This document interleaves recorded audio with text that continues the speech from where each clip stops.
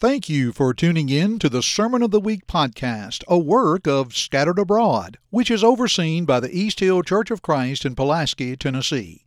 You can find our website at scatteredabroad.org. In this podcast, we seek to sow the Word of God by spreading the gospel message. Each episode is a lesson that was presented from one of your hosts within this network. We hope that this will benefit your study and your walk with Christ. We're expected to be God-fearing people. We're expected to be people that trust in the Lord and believe that God is working things out for good. But if I'm being honest with you, I'm not seeing a lot of that right now. And I think you could agree with me on that. Majority of the world and majority of this country, it seems, believes that their faith lies in some candidate in office or in some government leader or whatever it may be. And the sad truth of that is you're not going to win every election. Your candidate will not be successful every time they're up for office. But there's one candidate that is never going to be voted out, will always be ruling, and that candidate rules in the kingdoms of men, Daniel chapter 5 and verse 21. And so how do we marry the idea of when we don't think life is going our way, that God is still in control?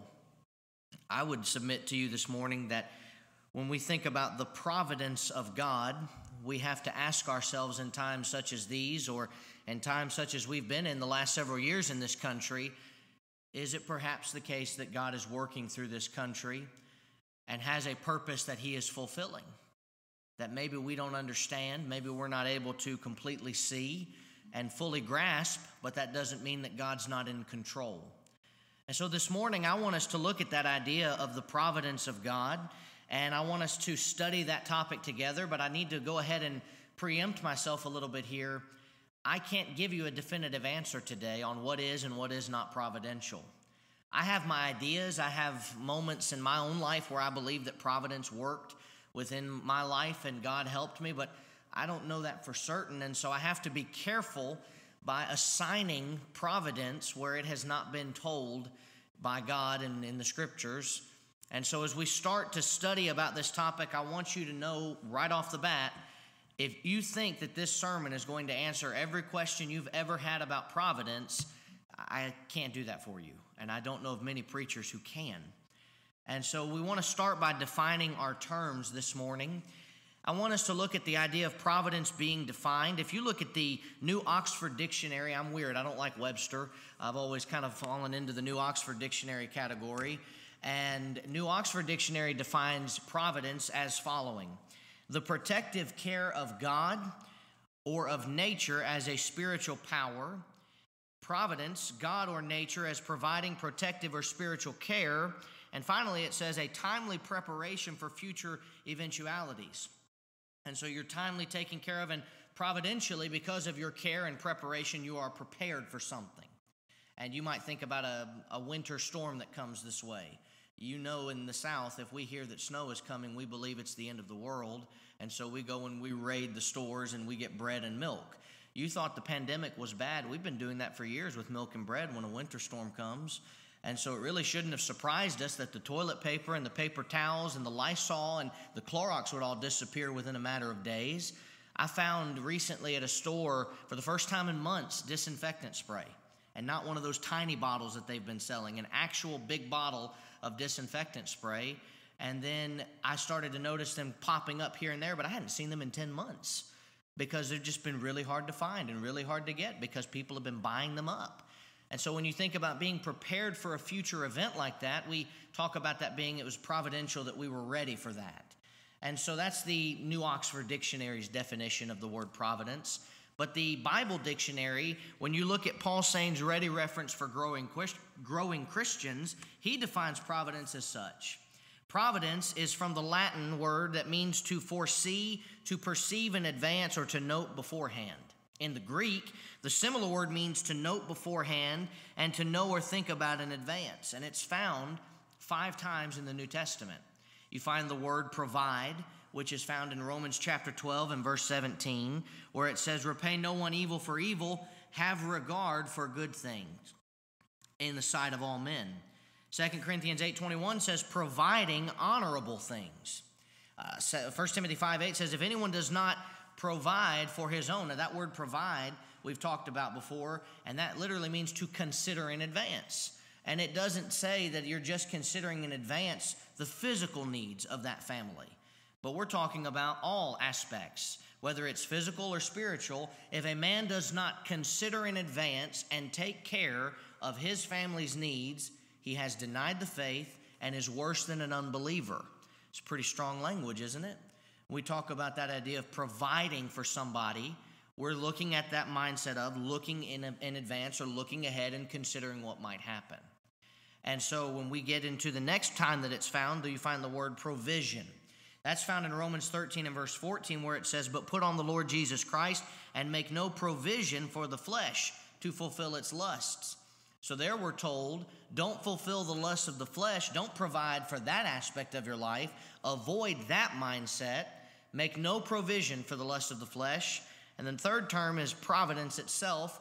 In Acts 24 and verse 2, we're told when he was called upon, Tertullus began his accusation, saying, seeing that through you we enjoy great peace and prosperity is being brought to this nation by your foresight. The New King James says, but the idea of the word providence is found there. Through your providence, through your foresight. And we often cannot trace out the providence of God when it's working or acting at the exact moment. It's hard to know. It's just not something that we're given a clear understanding of in Scripture that, oh, right there you can pinpoint it, that's providence. You know that that's providence. Paul himself would say perhaps such and such was providential, and if an apostle of the Lord is not comfortable saying that something was providence, I'm not comfortable saying that something's providence. And I think you can understand why I would feel that way. But we often can't trace it, and God's going to work out his eternal purpose for the total good of, notice this, the whole human race.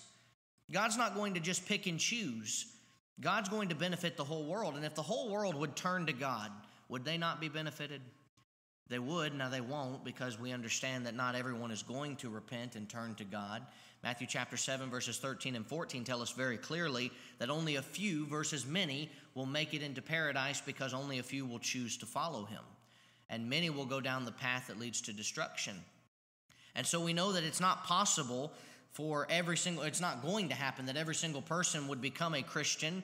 But if they did, if say that tomorrow you woke up and found out that every single person on this earth had turned to God, would God provide for that group of people the same way that he's providing for them now? He would still be providing for them, but they would just simply be in a covenant relationship with him. You know, the thing that we study about with providence is when things don't seem to be good, they seem to be evil, it affects both groups of people. Whether those that are in the side of evil are excited because evil is happening and it's occurring, or it's affecting the people who are righteous and they're being persecuted or punished for whatever the case may be, it still affects both groups of people. And how is it possible that God could be working in such a way? Well, God chooses to work in ways that I'm not quite understanding of, and so I have to just study what I can from the Scriptures to gain the knowledge as best as possible. But he's going to work out his purpose for the whole human race. And his omniscient power allows him to know what is necessary to provide for the sustaining of the world. In general, and his people specifically, God continually cares for his creation. You have some people in the world that say that God basically wound the world up like a toy and then let it go, and when it's done, it's done. But that's not what we really find in Scripture. We find God's hand throughout the whole message of the Bible, and even to this point when we're studying something about providence, we still can know that providence still occurs today, but like I said, we just don't know how it occurs. God's still working throughout this world. God is still involved in protecting and providing for this world. His method might have changed a little bit, but his motive and his love has not. And so God's going to find a way to make it work. So that's the definition of providence. But let me give you some facts about providence this morning. Number one, God protects all who follow after him. God protects all who follow after him. If you look at Romans 8 and verse 28, the Bible says there when Paul was writing to the church at Rome, we know that all things work together for what? For good. To them that love God and to them who are the called according to his purpose. Now, secondly, the second fact I want to give you is that things might not seem good at the time. They might seem evil. and yet God might mean them for good. In the case of Joseph, you remember last year we studied the book of Genesis. We had a 2-year study on that book, and we got to chapter 50, and we started to notice something interesting about Joseph's perspective of his persecution that his brothers dished out to him. He says in chapter 50 and verse 19 of the book of Genesis, Joseph said unto them, Fear not, for am I in the place of God? But as for you, you thought evil against me, but God meant it for good, to bring to pass as it is this day, to save many people alive. And he says on, Now therefore don't fear, I will nourish you, your little ones. And he comforted them and spoke kindly to them. You stop for just a moment and ask yourself this simple question. What would the life that you have look like if you didn't meet your significant other, for example? You stop for just a moment and picture that. And for many of us in this room right now, it'd be empty. Those that are able to be here to help us with our singing and whatnot, many spouses are represented, and many of those spouses, if they weren't here, what would your life look like? Many of us have children. What would it look like if our spouses weren't real or we never met them? What would your spiritual life look like? I know in some cases, the person that you married is the one that brought you to the gospel and helped you learn the truth. How would your life be if you hadn't met that person? What about the job that you have? What would your life look like if you didn't have that job, or you didn't have this, you didn't have that? And you can go on, and we can continue to bring up examples, but I think you understand the idea of what Joseph was saying was, had I not been sold into slavery, now stop and think about this for a minute, had I not been sold into slavery, severely persecuted by my brothers, and not only when I got sold into slavery, had I not then been accused by Potiphar's wife, had I not been thrown in prison, and you can go on throughout the whole story of Joseph, had I not been forgotten for the amount of time that I was forgotten, many people would have died. Think about that. That's a good perspective when we look at something around us that we don't appreciate, that we don't like. We have to ask ourselves the quote-unquote silver lining. What actually can make this work for good? And Joseph's mindset was, how many people would have died if God had not preserved me through this suffering and if I hadn't been sold into slavery? Now, that's not a good argument for favoritism. You know, if Jacob and his father had not favored him, well, then he wouldn't have ever saved those people, and therefore favoritism is not a big deal. That's not what we're saying. What we're saying is, despite your circumstances, God is greater. And God's purpose can be fulfilled despite what you're experiencing and what I'm experiencing. And Joseph's mindset was, you meant it for evil, but God meant it for good. And so it wasn't really a bad thing. God was able to protect me, and not only me, but he was able to work through me to protect however many people were saved by the preparation, coincidentally, providing that they did for their people in Egypt when that famine was on its way. 7 years of plenty and the 7 years of famine. They weren't 7 years of famine that were difficult, because during the 7 years of plenty, what did they do? They laid up in store and prepared for the famine. They were ready. Just like if they'd heard that a winter weather, watch was coming, they'd go and get the items that they absolutely needed to be able to make it through. And God had provided for them during that time of plenty so they would not have need during the time of famine. And Joseph played a very important role in that. Third fact I can give you about providence is we won't always know what's truly happening at that moment. I've mentioned that several times now, but I hope you get the point that I'm trying to really drill that home, because there are people today that are confused about miraculous power versus providential power. And you have some people that would say, well, I know that was a miracle. But today we find God working providentially, not miraculously. 1 Corinthians 13 and verse 10 tells us that when that which is perfect is come, that which is done in part will be done away. And coincidentally, in 2 Timothy 3, 16 and 17, we find Paul writing that all Scripture is given by the inspiration of God, and he goes through this list of what it's profitable for. But verse 17 is what's really important, because he actually uses a very similar word, that the man of God may be perfect or complete. When that which is complete is come, that which is done in part will be done away. At the time of the writing of 1 Corinthians, what was not completed yet? Well, the Scriptures weren't completed yet.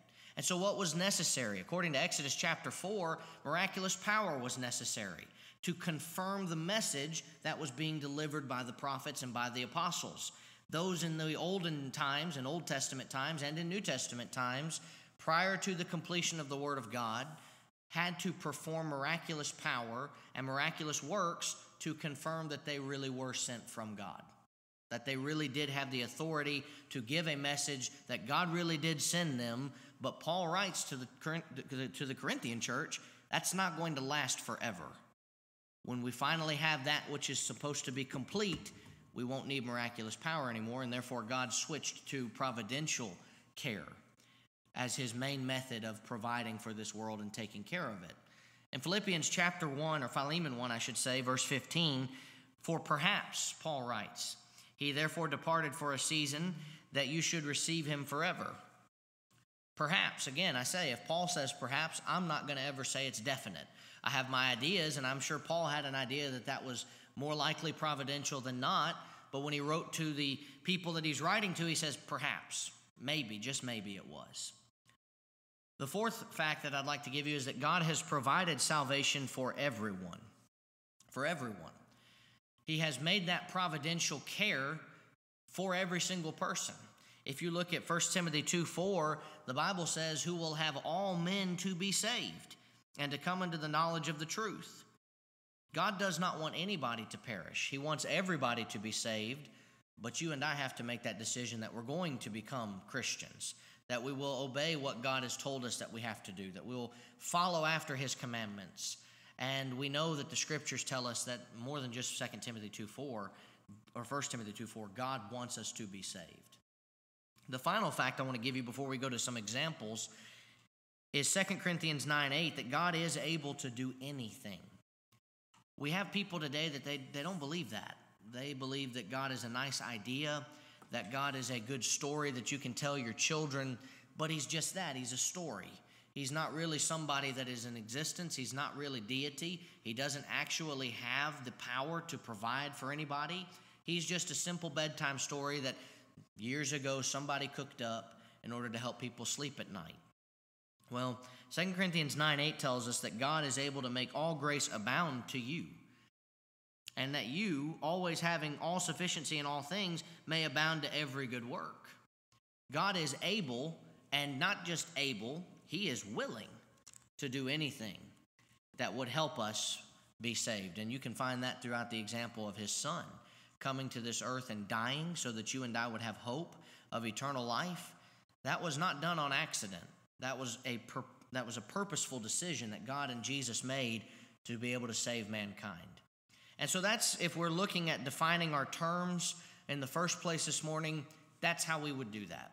Secondly, this morning, I want us to look at some examples of providence that we can find in Scripture, that we can know that God did actually work because we're told that he was working throughout them. But this is something, there's a difference. We can know these examples, God worked through them. Are we going to have a book written to us today that says, Michael, you remember when this happened in your life? That was providence. God was working through. I'm not going to have that. And so that's what I mean. We don't know. We can't always know. It's especially for our lives. But these examples we're going to talk about, God is either specifically mentioned or you can know by proxy, God was heavily involved. And so let's begin with Joseph. We're not going to spend a ton of time on Joseph, but I want you to think about the fact that in chapter 37 all the way to chapter 50, Joseph had served God and he was repaid by being sold into slavery. All Joseph did before getting on his brother's bad side was what? Well, two things. One, he was loved more by their father. He had no control over that. Did Joseph try to make his father love him more? The Bible doesn't say that. The Bible simply says that his father loved Joseph more than all the other brothers. And in fact, not only did he love him more, he showed it. There is one thing between, and I need to speak kind of in broad terms here because the best words are escaping me, but there is a difference between having a child you connect better with than another and playing the favorite. You know, you might have a child that has all of the same likes and interests that you have. Pretty easy to get along and talk to that child about that, isn't it? And for me, with my son, we kind of have both ends of the spectrum. Adam will sometimes come up to me and we'll be watching a football game and he'll just sit with me and we'll watch the game for a little bit. And when a touchdown happens, we get excited and we cheer, and we can talk about the game with each other, and we have a moment where we can actually connect as best as possible with a 3-year-old. But then there are other times where he comes up to me and he's talking about something. I have no idea what he's saying. I have no clue what he's talking about. I don't understand it. And so it's hard for me in that moment to connect with him. Now, there's nothing wrong with having a child that you connect better with than another. Of course, you love your children equally, but you might have a child that you just get along with a little better because of the likes being the same. The problem became that Joseph was loved more by his father. It wasn't that he connected with his son better. It was that he made a conscious decision to love Joseph more, in so much that he showed special treatment to him. Let me give you this coat of many colors, and that would not have been a cheap purchase. That would not have been something that was very easy to just say, oh, it was no big deal. It took time, it took effort, and it was more than likely very costly. And he shows Joseph this favoritism that all of his brothers are locating and seeing, and now we find the problem. His brothers begin to hate Joseph, and they want to get rid of him. The second thing that Joseph did that was wrong, according to his brothers, was he had a dream once where his brothers' haystacks were bowing down to his haystack. He had this group of haystacks, and all of them were bowing and showing observance and reverence to this one haystack, which was Joseph's. And when Joseph happened to tell his brothers this, they got even more upset. And so they sell him into slavery. Now, they wanted to kill him. They decided not to kill him, but the answer is not necessarily much better. Let's just kill him. No, let's not kill him. Let's just sell him into slavery, and maybe they'll kill him, and it won't be our problem. That was more than likely the hope, was that if we get rid of him, whatever happens to him, it's not on us, it's on them. Not realizing that by selling him into slavery, they played a huge role in whatever happened to Joseph next, because they were the reason he was even sold into slavery. But God, during this time, provided care for Joseph and preserved him through horrible circumstances. When the case of his brothers, when they had this dreamer coming, Reuben saying, shed no blood, but cast him into a pit, whether we realize it or not, wasn't it a good thing that they didn't kill him? Yes. It wasn't better necessarily that they still sold him into slavery, but it was better than killing him. They at least did not take his life. And remember Genesis chapter 50, what were we told? That had Joseph not gone to Egypt, had he not been sold into slavery, had he not gone through the terrible years in prison and all of the other things that happened to him, many people would have died. Many people would have died. And perhaps the entire place of Egypt would have been wiped off the face of the earth. Who knows? And so Joseph being sold into slavery by his brothers was a providential care, it seems, by God to preserve him from death and take him to a place where he could make an impact. But not only was that something where God provided for him, but the slavery that he even experienced. Notice when Joseph is taken to be a slave, who does he become the slave for? Well, Potiphar. And we're told in Genesis chapter 39 that Joseph had been taken down to Egypt. Potiphar, an officer of Pharaoh, captain of the guard, he came and bought Joseph. And we're told in verse 2 of Genesis 39, the Lord was with Joseph, and he was a successful man.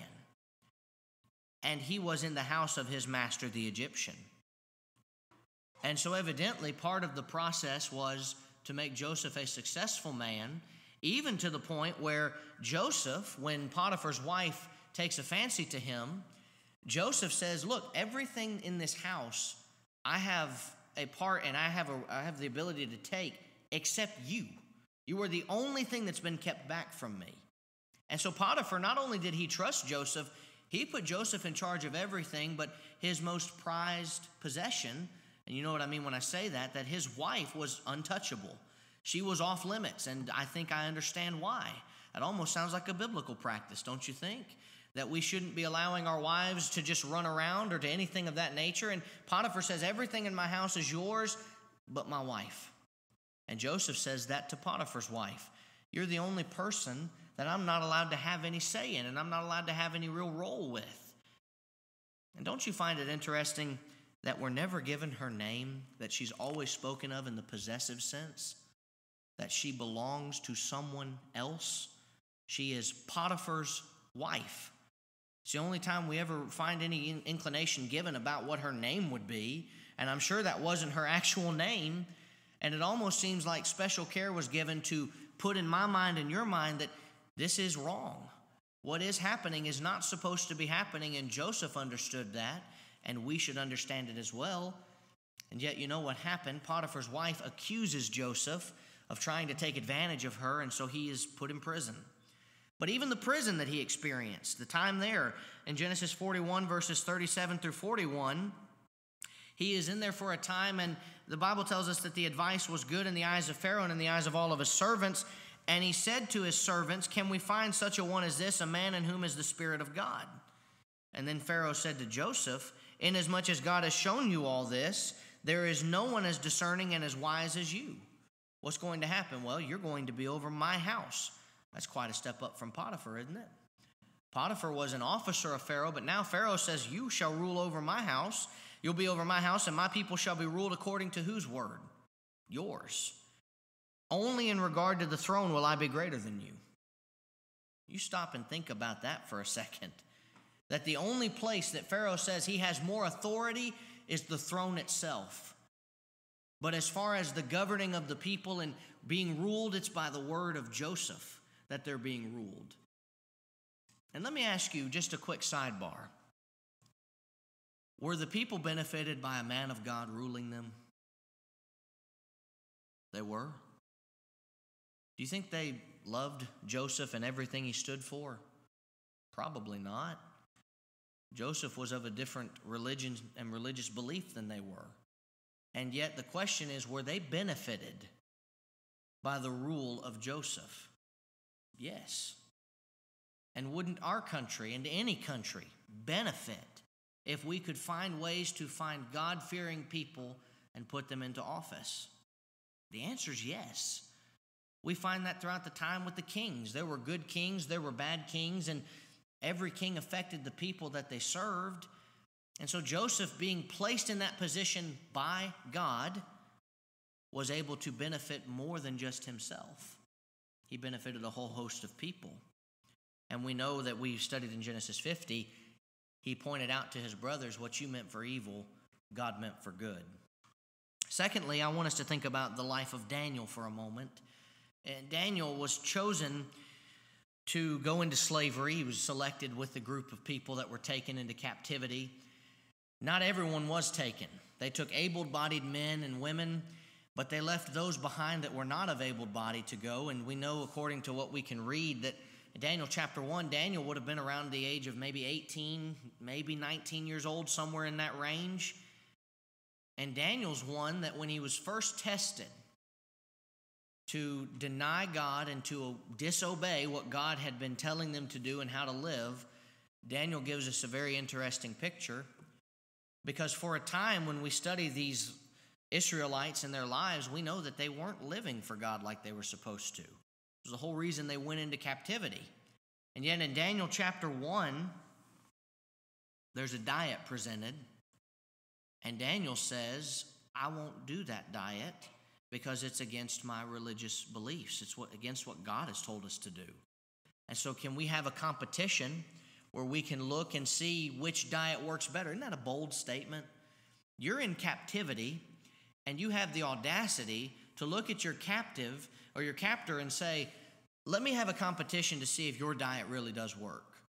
You think that would work? You and I watch TV shows, I'm sure, have seen TV shows where someone is kidnapped and they're depicted as maybe making a request of their kidnapper. How does that go? Most of the time, not very well.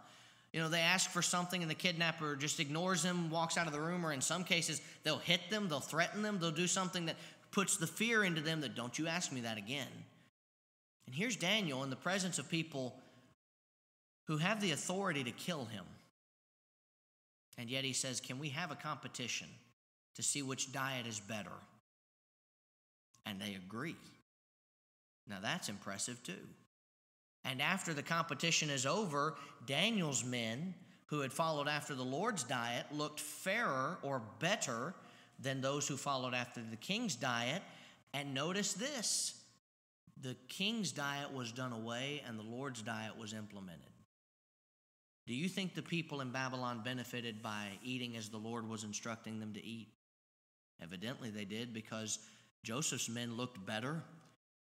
You see a pattern here that when God works throughout the lives of people and God works to care and preserve the people that need to be preserved, that only good things follow. Even though Daniel was still in captivity, even though Daniel and his friends would be tested throughout the rest of the book. In fact, you find chapter 2 where Nebuchadnezzar has his first dream, and Daniel is the one that goes and interprets it. Why did he do that? He didn't have to. He didn't have to do that. He could have denied and said, I'm not going to help him out. Look, he put us into captivity. Why would we help him? But instead, he showed respect. He calls the king, King, O King Nebuchadnezzar, and he interprets the dream and is benefited by being placed into higher command at that point. But in Daniel chapter 3, you have a fiery furnace being taken, and Daniel's friends, we're not told where Daniel was necessarily in this moment, but Daniel's friends refused to bow and show reverence to this statue, and therefore they're thrown into the fiery furnace. But because they had obeyed God rather than men, what did God do for them? God provided for them protection. The Bible says that the furnace was so hot that the men shoveling coals into it were dying. That's a pretty hot fire. And yet when these men are taken and placed into this fire, they were walking around as if there was nothing wrong. I would have loved to have seen what that would have looked like. To see just men walking in this incredibly hot fire, and when they say, what's going on? They say, look, there's actually 4 people in there, and the other one, he has the image of the Son of God. Here's an individual that this is deity that we're seeing here. And you think about the looks on their faces as they find 4 people when they've only put in 3. And then these men come out and not even a hair or even of their robes were singed with the fire, completely preserved and protected. In Daniel chapter 4, Nebuchadnezzar has another dream. And we're told that Nebuchadnezzar has been, he's got that dream interpreted, but then we're told later in chapter 4 that he has this haughty attitude, thinking that he did all of this, and God says what? You're only where you're at because of who? Because of me. And he drove him out and made him as a beast of the field. Daniel chapter 5, Belshazzar has a dream. Daniel goes and interprets that dream. And that very night he's placed as the third in command. But what was the dream? The dream was that Belshazzar's kingdom of Babylon would be overthrown. And in Daniel chapter 6, Daniel's second in command now, because the second in command before him died during the siege of Babylon.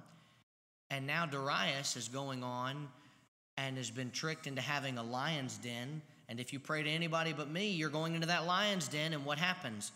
Daniel refuses to pray. Daniel is thrown into the lion's den. And just like the fiery furnace, Daniel's protected by God.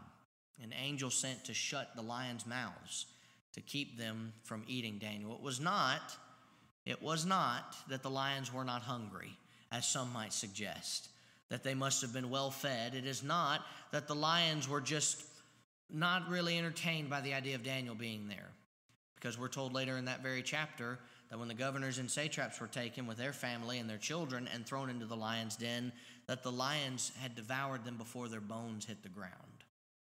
They were hungry. They were just told by God they're not going to eat. God provided for Daniel. Third and next to last here, I want you to think about Moses. Moses was concerned about his abilities to speak. In Exodus chapter 4 and verse 1, he was worried they wouldn't listen to his voice. Verse 10, he was worried that his lack of eloquence in speaking would hinder him. But we're told that God provided for him. And Moses wanted God to send somebody else. Verse 13, but God provided for him everything that he would need to bring his people home. He gave him the ability to have miraculous power to instill belief among those in Egypt. Exodus 4, verses 2 through 9. He told Moses that he will help him in how to speak and with what to say to those that are in Egypt. Exodus 4, 11 through 12. And he told Moses that Aaron can go with him to be a spokesman and aid him. But you notice in Exodus 4 and verse 14, after all of these excuses have been made, the Bible tells us that the anger of the Lord was kindled against Moses. And when we find that mindset, it's that God was furious with him. God was angry at the mindset of Moses, that he would have the audacity to say, God, don't send me. God's basically saying, I chose you, go. You're going. Fine, you know what? You can take Aaron. He can be your spokesperson. And every excuse that Moses gave, God provided a solution and told him, I'm with you. Go. And when he did, we find God was with him. And he was with the children of Israel, and they were able to get out of Egypt. The final example is Esther. I have said this a couple years ago when we studied through the book of Esther, that in my estimation and in my opinion, and that's all it is, but I do believe this is true, Esther is one of the greatest books that you can read for New Testament living, though it is an Old Testament book. There's reasons for that. God was present during the time of struggle. You know, the people didn't have their lives saved by Esther, though she played a part in that. And don't get me wrong, she stepped in, but God's the real hero. But you might be thinking ahead and say, well, God's not in the book. Not in an actual verse. You won't find the word God throughout the book of Esther. But by implication, he certainly is. When we studied this book a couple of years ago and I had this particular chapter of Esther where we're talking about Esther going before and the people fighting to stay alive, it dawned on me that a promise had been made by God. In Genesis chapter 49 and verse 10, the Bible says that the scepter shall not depart from Judah, nor a lawgiver from between his feet until who comes? Shiloh comes. And to him shall be the obedience of the people. And so what then would have happened to our hope of a Savior if the Jews were annihilated? Would have none. And so a promise that God made in an entirely different year and an entirely different book proves the existence of God and the presence of God throughout the book of Esther. Isn't that something? That a promise from long ago was proof that God would preserve the children of Israel and that Esther and her people would not be killed. They would not be annihilated. And God was patient during this time of struggle. We need to learn patience. In fact, I'm going to be preaching on patience this year. It's one of the things that I need to learn more of. And so I decided, hey, I'll preach on it. Maybe that'll help me, and then maybe I can help others by preaching on it. But we need to be as patient as we find the people in Esther. You know, where's the thus saith the Lord in the book of Esther? You won't find it. There is a book that is a good model. This book is a good model for how we have to handle problems today. There was no revelation given from God during the book of Esther. None that I've found. There will be no additional revelation given from God today.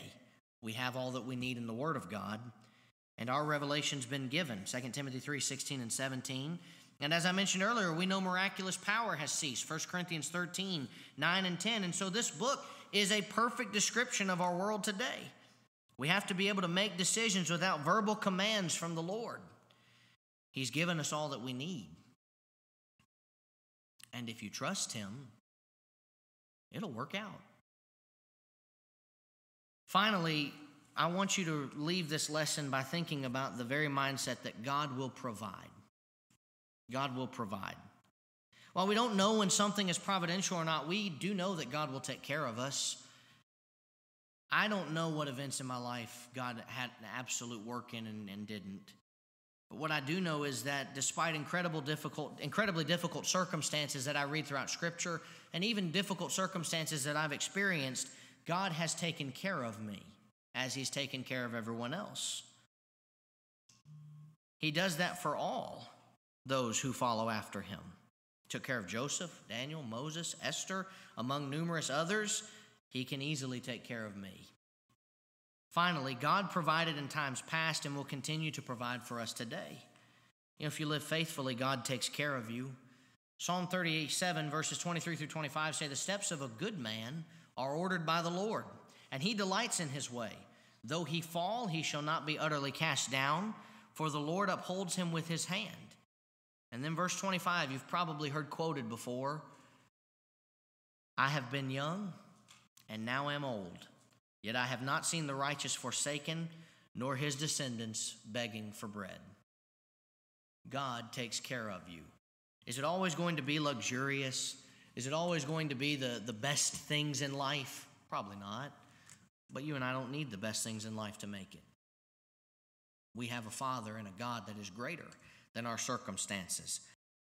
Thank you for listening to this podcast from the Scattered Abroad Network.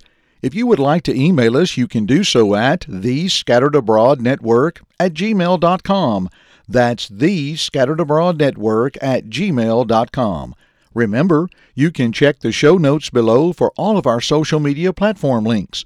Also, don't forget that you can find us on all major podcast platforms, and please leave us a rating or review.